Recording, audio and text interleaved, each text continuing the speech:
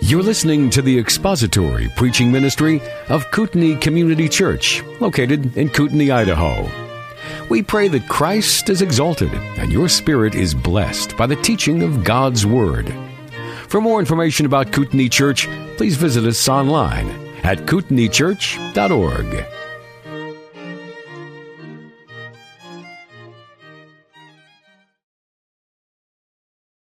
You turn now in your Bibles to Hebrews chapter 5. Hebrews chapter 5, and we'll read together verses 7 through verse 10. Hebrews chapter 5. Verse 7, in the days of his flesh, he offered up both prayers and supplications with loud crying and tears to the one able to save him from death. And he was heard because of his piety. Although he was a son, he learned obedience from the things which he suffered, and having been made perfect, he became to all those who obey him the source of eternal salvation, being designated by God as a high priest according to the order of Melchizedek. Let's pray. Father, it is our yearning and our desire to know you more intimately and more fully than we ever have before through the word that you have given to us. It is our desire to hear your meaning and your intention here in this text, and we pray that you would send and gift us the Holy Spirit to make that happen. Give us understanding and insight and help us to appreciate the Lord Jesus Christ so fully because of what he has done and who he is and what he has accomplished on our behalf. May you be glorified here in your word and through our meditation upon it, and open our eyes and our hearts that we may behold in it wonderful things, we pray in the name of Christ our Lord. Amen. Well, it feels like it has been several weeks since I've been here, and I haven't been here very much in the last few weeks, and that's because I haven't been. And I don't like it when events coincide to keep me away from my church family for long periods of time or frequently. And I am very grateful for the men who have filled in for me in the last few weeks, Gordy Hunt and Cornell Razor and Dave Rich. We are, as a congregation, extremely blessed with men who are able to handle the Word of God and able and capable and gifted to preach and to teach Scripture. And so my hearty thanks to those men and for their sacrifice in allowing me to get away for a little bit. But I am back, and you are cursed with me or saddled with me for the foreseeable future. I see nothing in my plans that's going to make me travel anywhere. So unless I lose my voice or my mind or my salvation, I'm going to be back here in the pulpit with you Sunday after Sunday for the foreseeable future. So we are in Hebrews chapter 5 today, and we're going to be looking today at verses 9 and 10. And again, I would just take a second, since it's been sort of on and off for the last month or so, to remind you of what it is that we're covering in this passage. What is at issue, actually beginning back in chapter 4, verse 14, is the qualification of the Lord Jesus Christ to serve as our high priest. And we recognize him as the one whom the Father has appointed to stand between us and the Father. He represents God to us, and he represents us before God, and he functions as our high priest. And no Jew would have ever thought that somebody from the tribe of Judah could ever serve as a high priest, because the order of Aaron and the high priesthood that is part of the Old Testament covenant and everything that Moses gave in the Pentateuch, all of that was to be from the descendants of Aaron, from the tribe of Levi, and specifically from the descendants of Aaron. So no Jew would ever think that somebody like Jesus, who was from the tribe of Judah, could serve as a high priest. And of course, Jesus doesn't serve as a high priest according to the priesthood of Aaron. He serves as a high priest according to an entirely different priesthood. The priesthood that is according to the order of Melchizedek.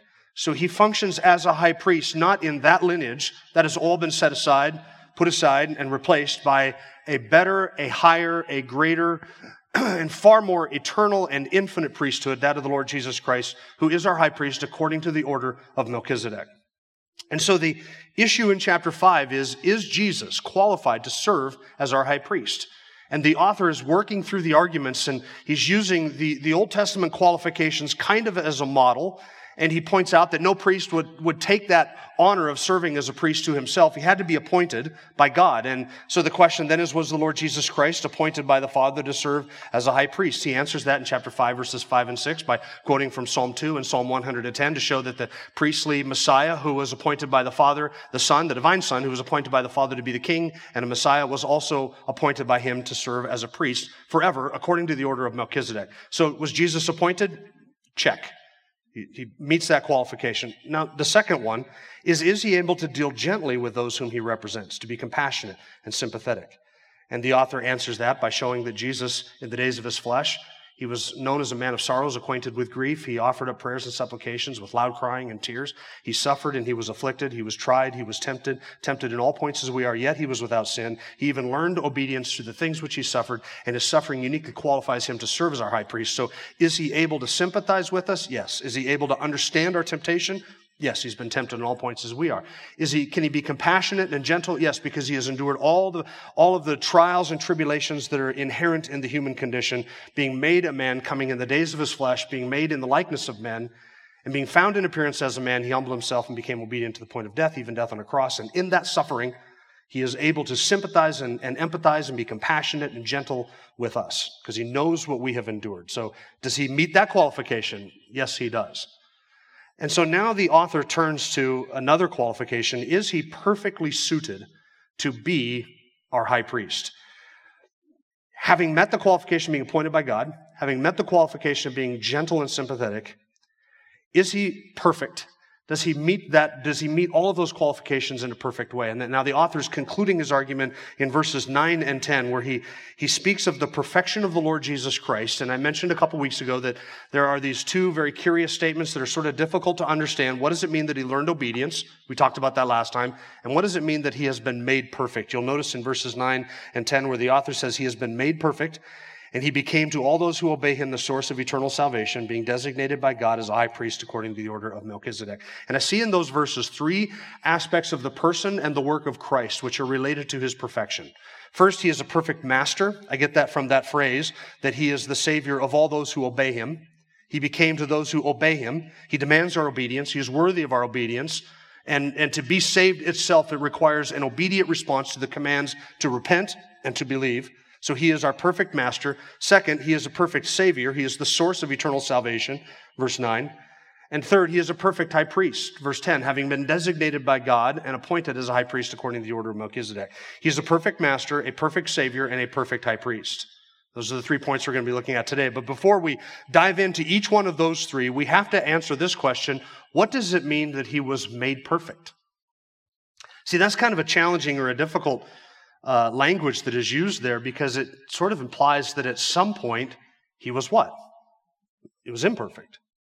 I mean, that's what it seems to suggest, does it not? If somebody was made perfect by something or at some point, then that suggests very strongly that at some point prior to that, he was something other than perfect in that sense. And if he was something other than perfect, we have a word to describe that which is other than perfect. We use the term imperfect. So if something happened to make the Lord Jesus Christ perfect, that rendered him perfect, what was he before he became perfect or was made perfect? Was he imperfect? And I'll make this question even more difficult to answer by reminding you that Hebrews chapter 13, verse 8 says that Jesus Christ is the same yesterday, today, and forever. So if he moved in some sense from imperfection to perfection through some event, some action, some activity, or some point in time, if he moved from imperfection to perfection, that is a change, is it not? Did he change from imperfect to perfect? And if he did, then in what sense can we say that he is perfect or was made perfect? Now, whenever we run across, this is free of charge, this is just something extra. Whenever we run across something like this in Scripture where we see two statements kind of side by side, and it appears to us as if the author is contradicting himself or saying something that is irreconcilable in our own minds, we need to remember something. We are not smarter than the biblical writers. And if this conundrum presents itself to us, we ought not to think that it was not on the mind of the biblical writer or that he was unaware of it.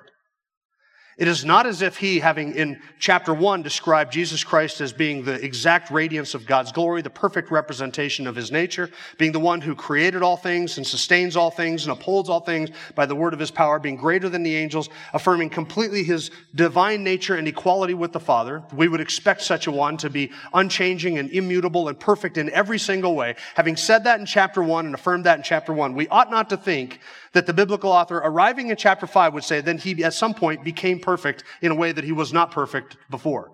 That if there is this conundrum or this Seemingly irreconcilable two issues in our minds, just remember the biblical author was fully aware of it. The same author writes in chapter 13, verse 8, that Jesus Christ is the same yesterday, today, and forever. So he is aware of that. So let's not think that we are smarter than the biblical author. This is what atheists do all the time. They read two verses a chapter apart and say, see, it contradicts itself right there. The author contradicts itself. No, the author's not contradicting itself. The author is smarter than you and me and everybody else in this room. He's fully aware of what it is that he is saying. So there's not an irreconcilable. The only question we have to ask is, how do these two things go together? In what way was he made perfect? Let's begin with the definition of that word perfect. Not in English, because we use that word in English to describe various things, which I'll illustrate for you in just a second. But the word that is translated perfect here in the Greek is teleao. It is a form of a very common Greek word, telos. And there are a number of forms of this word. When you see in Scripture a reference to the end or the completion or the accomplishment of something, it's most likely that telos, that Greek word that is used. The word telos simply means an end. That's it, the end. It describes something that is the end or the accomplishment of something or the finishing of something. That is the telos. When it reaches maturity, completion, fulfillment, the end, in some ways we would say the perfection of what it is, when it reaches that point, it has been made telos. And so this verb, having been made perfect, is the verb form of that word. The same word that is translated made perfect here in Hebrews chapter 5 is used to describe Jesus completing the work that the Father sent him to do in John chapter 4 and John chapter 5. Listen to these two references. John 4, verse 34, Jesus said to them, my food is to do the will of him who sent me and to accomplish his work. That word accomplish, that's the word. To fulfill it, to end it, to complete it, to do it. That's the idea. John chapter 5, verse 36, Jesus said, the testimony which I have is greater than testimony of John. For the works that the Father has given me to accomplish, the very works that I do testify about me that the Father has sent me. The very works that the Father has given me to make perfect, to accomplish, to complete, to bring to an end, those are the things that I do and they testify about me, Jesus said. The word is used of reaching a goal in Luke chapter 13. It's used of fulfilling a number of days, right? To complete the course of days appointed for something in Luke chapter 2. It is used in Acts chapter 20 of finishing your course. Paul says, I have finished my course. I've come to the end of it. I've accomplished it. I've completed it. I've perfected it, you could say. Now, note what is lacking in all of those definitions of that word that I just gave you. What is lacking in all of those descriptions and in all of those uses is any hint of what sometimes we mean by perfect, referring to one's moral qualities. That's how we use the word perfect, right? If we refer to the Lord Jesus Christ as being perfect, and when we describe him in that sense, we're describing his moral qualities. He is without sin, without spot, without stain. He is in every way perfect and pure and unblemished in his holiness and his righteousness. We use the term perfect to describe his moral character, his moral quality. Or sometimes in English, we use the term perfect to describe the presence of every virtue that one would demand or would need. And in that sense, we're sometimes not even talking about moral qualities, but just the presence of virtues. He's perfect because he has everything that is necessary. So he is good, he is patient, he is long-suffering. Every pleasing and pleasant and desirable virtue that we might want or desire in the Lord Jesus Christ, he possesses all of those. So he lacks neither moral perfection nor any of the virtues or characteristics that we would deem to be desirable or necessary. In that way, he is perfect. But we also use the term perfect in our English language to describe what is being described here in all of these references that I just gave you, namely something that is perfectly suited or perfectly finished, perfectly suited or perfectly equipped for a task. So, for instance, if I were to be working on a project and I would say what I need is a slotted screwdriver, and you hand me a hammer. The hammer might be a perfectly good hammer for what hammers do, but I need a screwdriver. So it's not, though it's a perfect hammer, it's not the perfect tool for the job. But if you hand me a screwdriver and I need a screwdriver, then you have handed me the perfect tool for the job. You have handed me something that is perfectly suited, perfectly qualified, perfectly designed for the task at hand. And that is the way in which the word perfect is being used here by the English translators in our text. It is not describing his moral qualities. He is morally pure and perfect from the moment of his birth, from the moment of his conception, all the way through to the very moment of his death. He is morally perfect and lacks no moral perfection. He has no blemish or spot or wrinkle at all.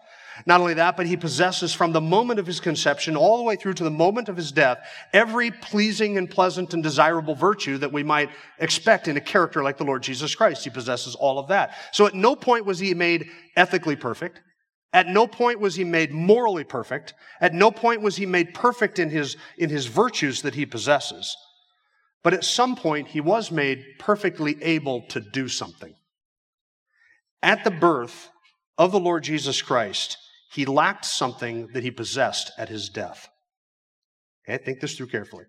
At the birth of the Lord Jesus Christ, the God-man Christ Jesus lacked something that he did possess at the moment of his death. At the moment of his birth, he was not qualified to serve as our high priest. Now, that's going to sound like heresy, but it's not. At the moment of his birth, he was not qualified to serve as our high priest. Morally qualified? Yeah. Virtuously qualified? Yes. Experientially qualified? No. He was not qualified to serve as our high priest. He was not qualified to provide us the righteousness that we need, because what we needed was a righteousness that belonged to another by virtue of his obedience perfectly to the law of God. Had the infant Jesus Christ obeyed all the demands of the law? He had not. He had not lived under the demands of the law and been obedient to it. Had the Lord Jesus Christ at the moment of his birth resisted temptation? Had he? Didn't even know what temptation was at that point. He had not resisted temptation. He had not endured suffering, the mockery of men. He had not done good deeds. He had not fulfilled the law. He had not at that moment, under the threat and in the midst of suffering, been obedient and learned obedience. The Lord Jesus Christ lacked something at his birth that he had at his death, and that was the qualifications necessary to serve as our high priest. And remember, that is the context, and that's what's being discussed. Not his moral quality, not his virtues. What is being discussed is he qualified to serve as our high priest? At the moment of his birth, the answer was no. At the time of his death, the answer was perfectly yes. Why? Because I needed somebody who knew what it was to be tempted. Did the infant Christ Jesus understand temptation? No, he did not. Now, the divine nature understood temptation, but he had not learned obedience. He had not been tempted. He had not resisted temptation and been tempted in all points as we are at the moment of his birth. I needed somebody who would understand my suffering, the affliction of what it means to live in the human condition in a lifetime and to go through all the phases of infancy and youth and be teenage years and into adulthood and what it means to resist temptation in all of those forms. Did the Lord Jesus Christ at his birth understand that? No, he did not. Had he obeyed the law of God? He had not. He had never been tempted. He had never learned obedience. He had never suffered. All of those things were necessary for him to be perfectly suited to be my high priest. He lacked something at his birth that he had at his death, namely a life lived for the glory of God in obedience to the law of God with perfect righteousness. Having suffered and learned obedience through the things that he suffered, he was perfectly equipped, or having been made perfect by that life lived, to serve as our high priest. To show you what I'm talking about, indulge me in a thought experiment for just a moment. Could 6-year-old Jesus Christ, 6-year-old Jesus, son of Joseph of Nazareth, could 6-year-old Jesus, the God-man, perfectly God, perfectly man, could he have died on the cross and accomplished at 6 years old what he accomplished at the age of 33? Could he have done that? Had he obeyed all of the law perfectly on my behalf? Had he resisted all of the temptations that I have resisted and struggle with? Has he been tempted in every way as I am? Had he endured suffering and affliction? Would 6-year-old Jesus be able to sympathize with 60-year-old you? Would he be able to do that? No. He lacked something at his birth that he acquired or had or attained, a resume, as it were, that qualified him uniquely to stand in our stead and to represent us before God, to provide us the righteousness that we need. That came through a life of living an obedient life to the Father on our behalf. In that way, and in that way only, he was perfected. So the perfection is not describing his moral qualities. It's not describing his virtues of character. The perfection here is describing a perfectly suited individual, one perfectly suited and perfectly able to function in all of these capacities. We needed one who has faced the same temptations and understands the demands of God's law and has experienced the hatred and opposition of a hostile world. We needed one who had lived through all of human life as you and I do, so that he could understand exactly what it is that you and I endure. We needed one who was perfectly righteous in every way and had obeyed all of the demands of his law through a fully adult life, so that he could stand in my stead and represent me before the Father, and represent you before the Father, and represent the Father to us, and to serve as our high priest. So what we're describing when we say that he was made perfect is we're saying he was perfectly suited. He was qualified. His resume was fulfilled and accomplished. In all that he lived and in his suffering and in his trials and temptations, he was in obedience in the midst of suffering, made perfectly suited to serve as our high priest. He had the qualities then that were necessary for him to stand in our stead. And this is what is meant back in chapter 2 when we read this in verse 10. For it was fitting for him, for whom are all things and through whom are all things, in bringing many sons to glory, to perfect the author of their salvation through sufferings. There's something that the Lord Jesus Christ endured in his suffering. He learned obedience through suffering. You'll notice that verse 8 says, he learned obedience through suffering. There's something in his suffering that made him uniquely qualified to be our high priest. And in that way, he was perfected. He was suitable. We needed one who would die in our place, pay our price, provide us with righteousness, rise from the dead, defeat the devil, remove the fear of death, sympathize with our weakness, understand our trials, know the frailties of humanity, understand temptation, come to our aid, and intercede for us.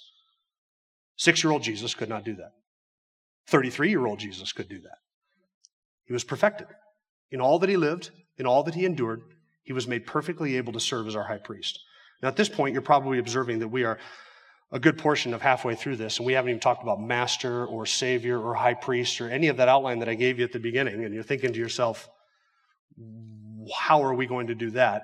Having endured all of that groundwork, now we can apply that to those three offices. Since we understand what it means that he was made perfect, we can see that he is a perfect master, a perfect savior, and a perfect high priest. So let's look at each one of those three. Move beyond just the first 5 verses of verse 9. What does it mean that he is a perfect master? You'll notice verse 9 says, he has been made perfect. He became to all those who obey him the source of eternal salvation. All those who obey him is a description of believers, and don't let that pass in front of your eyes. Jesus Christ became for all those who obey him the source of eternal salvation. That perfectly describes what it means to be a believer. This is what marks believers, obedience. Disobedience is what marks unbelievers.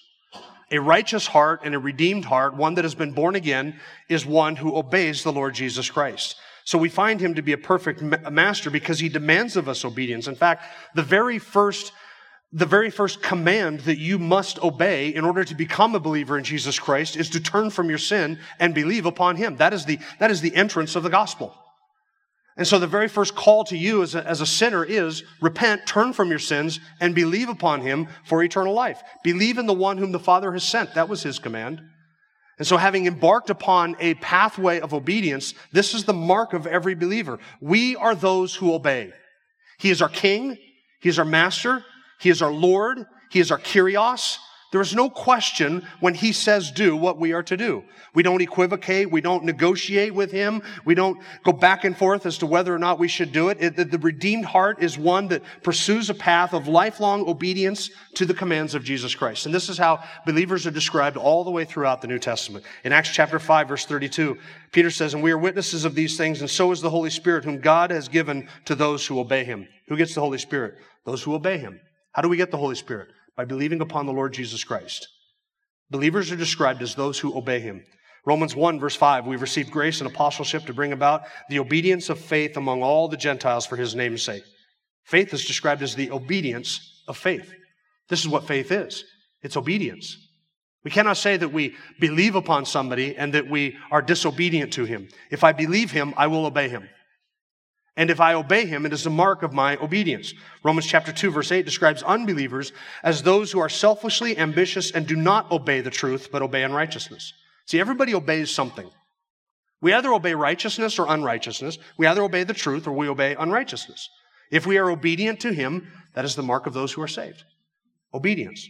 Romans 6, verse 17, thanks be to God that though you were slaves of sin, you became obedient to the heart from that form of teaching to which you were committed. 2 Thessalonians 1, verse 8. Promises that Christ will come again, dealing out retribution to those who do not know God and those who do not obey the gospel of the Lord Jesus Christ. To repent and to believe the gospel is the very first expression of a redeemed heart. The very first thing that a regenerated heart does is turn from and abandon sin and place faith savingly in the Lord Jesus Christ. That's the very first thing we do, is respond in obedience to that command. Turn and believe. Repent and believe. An obedient heart does that willingly and joyfully. And the very evidence of saving faith is obedience. In Hebrews chapter 11, verse 8, speaking of Abraham, it says, by faith, Abraham, when he was called, obeyed by going out of the place he was to receive for an inheritance. What is the mark of faith? It's obedience. A faith-filled heart is an obedience heart. So do not for one instant think that you can live your life in rebellion to God, disobeying the commands of Christ, refusing to bow the knee and refusing to bow the heart before Him, shaking your fist at heaven, going your own way, doing your own thing, that you can live your life in high-handed rebellion against His throne and His sovereignty and His word, and then on the last day find that He is your Savior from sin. That will not happen. He is the kind and gracious Savior to all who obey Him, and He is a righteous and wrath-filled judge to all those who will not. That is the dividing line. He is a Savior to those who obey Him. He has become, having been made perfect, He has become to all those who obey Him the source of eternal life. Not to some of those who obey Him, but thankfully, to all of those who obey Him, He is the source of eternal salvation. That is good news. It is a faith that is not marked by obedience is a false faith. It's a mirage. It's mental assent. It's acknowledging something that's true. Because saving faith is not, do you understand this? Have you heard the message? Okay, pray this quick prayer, repeat after me, and check the box on the back of the card and pass that down the aisle to the usher as he comes through. Welcome to the family of God. That's not saving faith. Saving faith is, I will pick up my cross. I will count myself unworthy of anything. I will die to myself. I will follow Christ, and I will lay down my life if necessary. That is the demand of the gospel. Not pray some prayer and welcome to the family of God. The call of the gospel is a high calling. And so the call of the gospel is, you died, and you must be willing to die because you're going to die, and Christ is your life. So turn to Him or perish. That's the call of the gospel. And the one who turns to Him in obedience to Him, so as not to perish, they are the obedient ones. He has become to all those who obey Him the source of eternal salvation. And notice that it is an eternal salvation. Oh, one other thing that I want to point out. This mark of obedience in the context of what we're talking about here, just earlier, remember what the second warning passage was back in Hebrews chapter 3 and chapter 4? Do you remember what that whole warning passage circled around and revolved around? It was the wilderness generation. What marked the wilderness generation? Obedience or disobedience? Disobedience. So we read in chapter 3, verse 18, to whom did He swear that they would not enter His rest? But to those who were disobedient.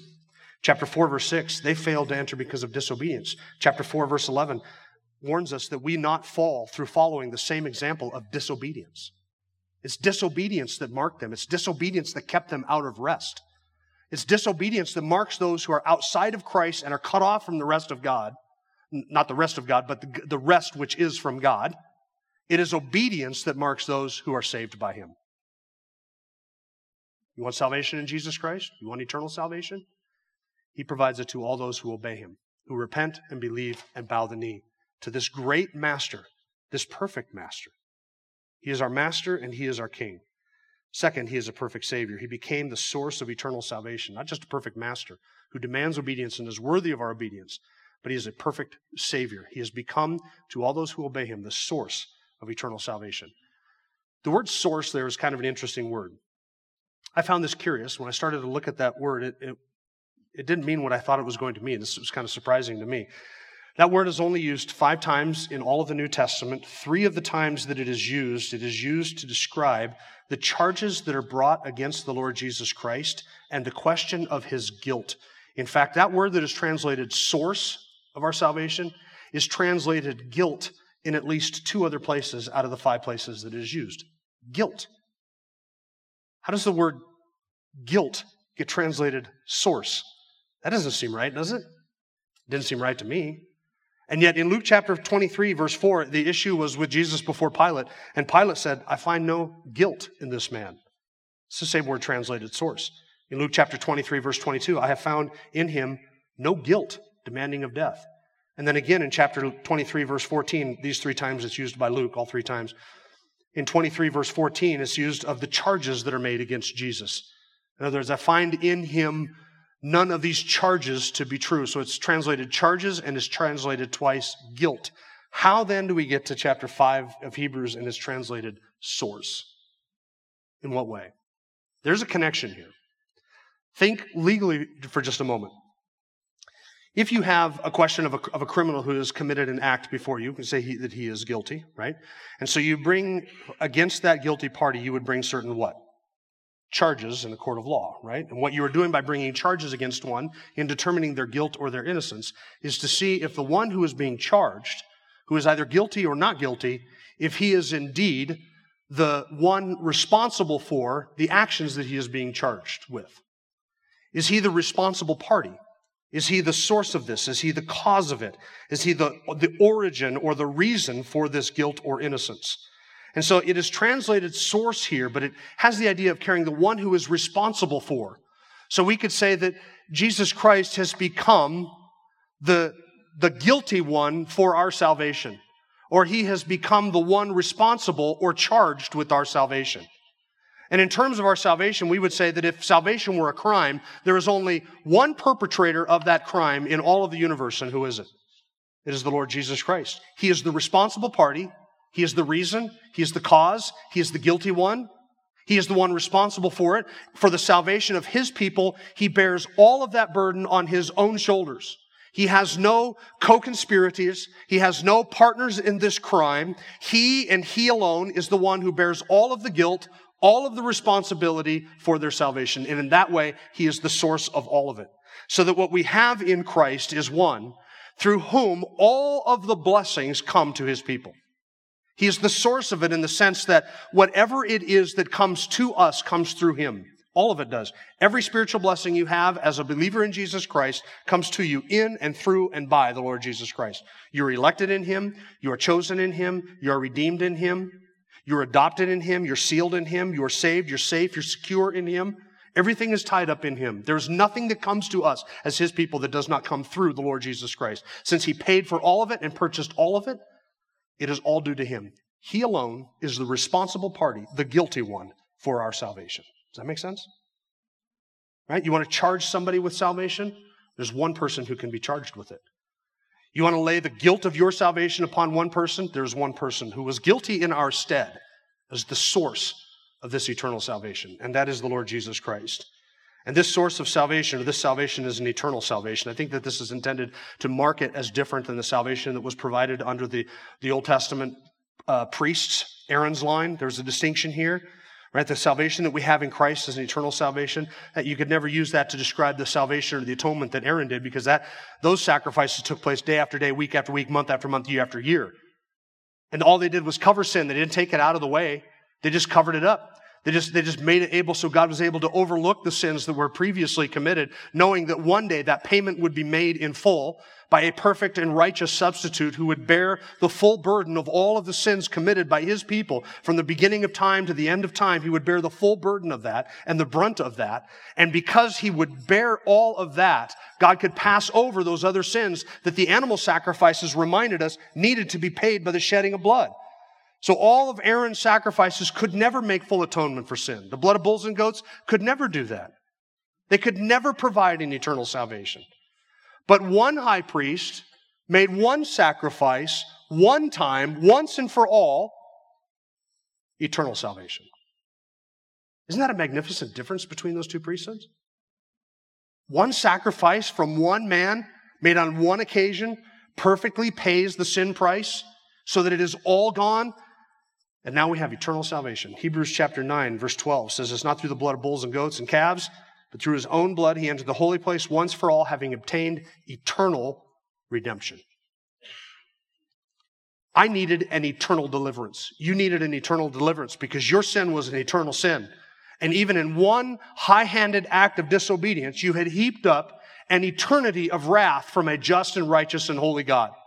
One high-handed act of disobedience to his law is worth an eternal punishment. So what did I need to pay the price for my sin? I needed one who could provide me eternal salvation based upon an eternal covenant and eternal promises and an eternal inheritance with a price that would endure for all of eternity and a salvation that would last for all of eternity. That was our greatest need, and that is what has been provided in the person of Christ.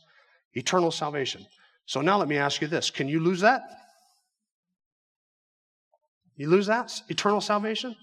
If you could lose your salvation, there is one word in all of the English language, in all of the Greek language that you would never use to describe salvation. Guess what it is? Eternal. You'd never use that term to describe a temporary provision, a salvation that you can have today and is be gone tomorrow. Do you honestly think you can be saved today and perish tomorrow? If you can, the salvation you have today is not an eternal salvation. If it's only going to last until midnight, if it's only going to last in terms of your obedience, you can't lose that salvation. That is why it's called eternal salvation. That is why it's described in Hebrews 9:12 as an eternal redemption. That is why the life that we are given is called an eternal life. We've been eternally delivered. Not delivered for today, not delivered until my next act of disobedience, but delivered eternally. And some might suggest that we have this eternal salvation, but only if I can continue in it, only if I can keep it up, only if I don't do something to lose it, only if I don't abandon it, only if I don't forsake it. Well, if that's true, then there's at least that much where you are a co-conspirator with the Lord Jesus Christ in your salvation, right? You keeping it, you maintaining it, you keeping it up, you avoiding doing something to lose it. So you're responsible for at least that much. Now, maybe somebody would say, well, I think it's that much that I'm responsible for. And somebody else say, no, I want to give a lot of glory to God. I'm only really responsible for that much of it. And the next guy says, no, I'm giving most of the glory to God. I'm only responsible for, my fingers are only an atom apart. The Lord's responsible for everything except for that tiny little sliver that you can't even put a piece of paper in there. It's so small. Well, if that's the case, then that's how much you're responsible for. And you have something to contribute to your salvation. And guess what? You get this much glory out of it for your salvation. You don't get any glory for it. Because it's an eternal salvation based upon the redemption provided, an eternal redemption provided by somebody else. It was infinite in its qualities. You're not Jesus' partner in crime in your salvation. You don't bear any guilt. What did you have to do with an eternal salvation based upon eternal promises made in an eternal covenant before time began between the eternal persons of the triune Godhead? Where were you exactly when all of that was planned and mapped out? What did you have to do with that again? Where were you? How much of this depends on you? Nothing depends on you. All of the guilt and responsibility for our salvation rests at his feet, and so he gets all the glory for it. It's an eternal salvation. Now, why would I mention this at this point? Why camp on that? Well, because next week, Lord willing, we're going to be in verse 11, and verse 11 is the first verse in the very next warning passage. And listen, friends, not just another warning passage, but the mother of all warning passages. The warning passage that all the Arminians point to and read and quote to show that this makes their case that you can lose their salvation. Not just another average warning passage that seems to hint at this. If you are an Arminian and you believe that you can lose your salvation, Hebrews chapter 6 is the passage to which you will turn. Well, that warning passage begins with the very next verse. So that's why I'm camping on the idea that it is an eternal salvation. Because if you believe you can lose your salvation, then you have to believe something that to me is utterly incomprehensible. That the author of Hebrews in verse 9 calls it an eternal salvation and then turns around in verse 11 and starts to argue that it's really not eternal after all. Do you believe that? No, it's an eternal salvation. So listen, whatever he means in Hebrews chapter 6, it is not that salvation is not eternal. Because he's already laid that out for us in verse 9. So whatever we say about Hebrews chapter 6 in that warning passage, it is certainly not teaching that salvation is not eternal, because we are already told he has purchased for us an eternal redemption. And it is eternal salvation. So he is a perfect master, he's a perfect savior, and third, he is a perfect high priest. And I don't think there's any need to belabor this point, because we've been talking about him being a high priest since the beginning of this passage. Beginning next week, since he's starting in on the warning passage, he's not going to return back to the idea of Jesus' high priesthood until later on in chapter 6, almost the end of chapter 6, where he picks that up again. So we're going to be dropping off with the idea of him and his high priesthood today, because we're going to be starting into what he kind of is a sort of a parenthetical statement beginning in chapter 5, verse 11 next week. But I would just remind you that the author is here ending with where he started. He started in chapter 4, verse 14, with this idea of a high priest and Jesus being perfectly suited for it. He has made the case that he has been appointed by God, that he is able to sympathize with us, and that he has been made perfect, perfectly qualified to be our master, our Savior, and our high priest. Why? Because as he reminds us in verse 10, just as he did up in verse 6, Jesus Christ has been designated by God as a high priest according to the order of Melchizedek. You need somebody to stand between you and a wrath-filled God who is angry with you for your sin. You have no place to turn but to Jesus Christ.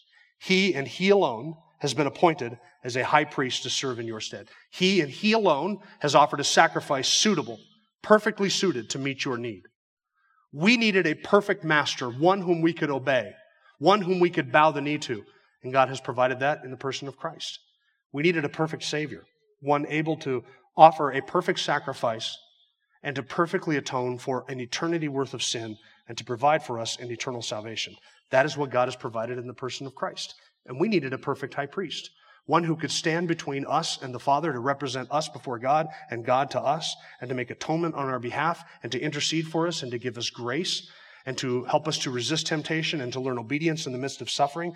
That is what God has provided in the person of the Lord Jesus Christ, a perfect master, a perfect Savior, and a perfect high priest. That is our God. That is our Savior. Let's bow our heads. Father, we thank you that you have met our every need in Christ. There is nothing that we as hell-bound, depraved, wretched, and rotten sinners needed that has not been gifted and granted to us in your Son. We thank you that our every need has been met in him. Not just our sin in part, but our sin in whole has been nailed to the cross, and we bear it no more. He has provided for us all that we need, that we may live with you forever and dwell with you forever in perfect righteousness and holiness, with no sin and with no guilt. And we thank you that all of it rests upon the person of Christ and Christ alone. For whatever we might be responsible for and whatever might be laid upon our shoulders, we would fail in that endeavor for sure. But you have given to us Christ, and you have done it all on our behalf, in him and through him.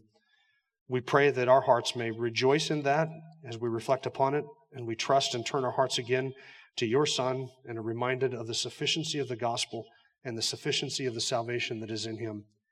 And if there are any sitting here today who do not know Christ, it is our desire that you would draw them to him, show them their need for a Savior, show them the provision that is in Jesus Christ, and make them to tremble before your law, that they may bow the knee before the Son of grace and find in him all that is necessary to deliver them from eternal wrath. May he, that is the Lord Jesus Christ, receive the full reward for all his suffering, that you may be glorified in your people both now and forever. We pray in Christ's name. Amen. Thank you for listening to the latest podcast from Kootenai Church. If you'd like to learn more about Kootenai Church or to donate to our church ministry, you can do so online by visiting kootenaichurch.org. We hope you enjoyed this podcast and pray you'll join us again next time. Once again, thank you for listening.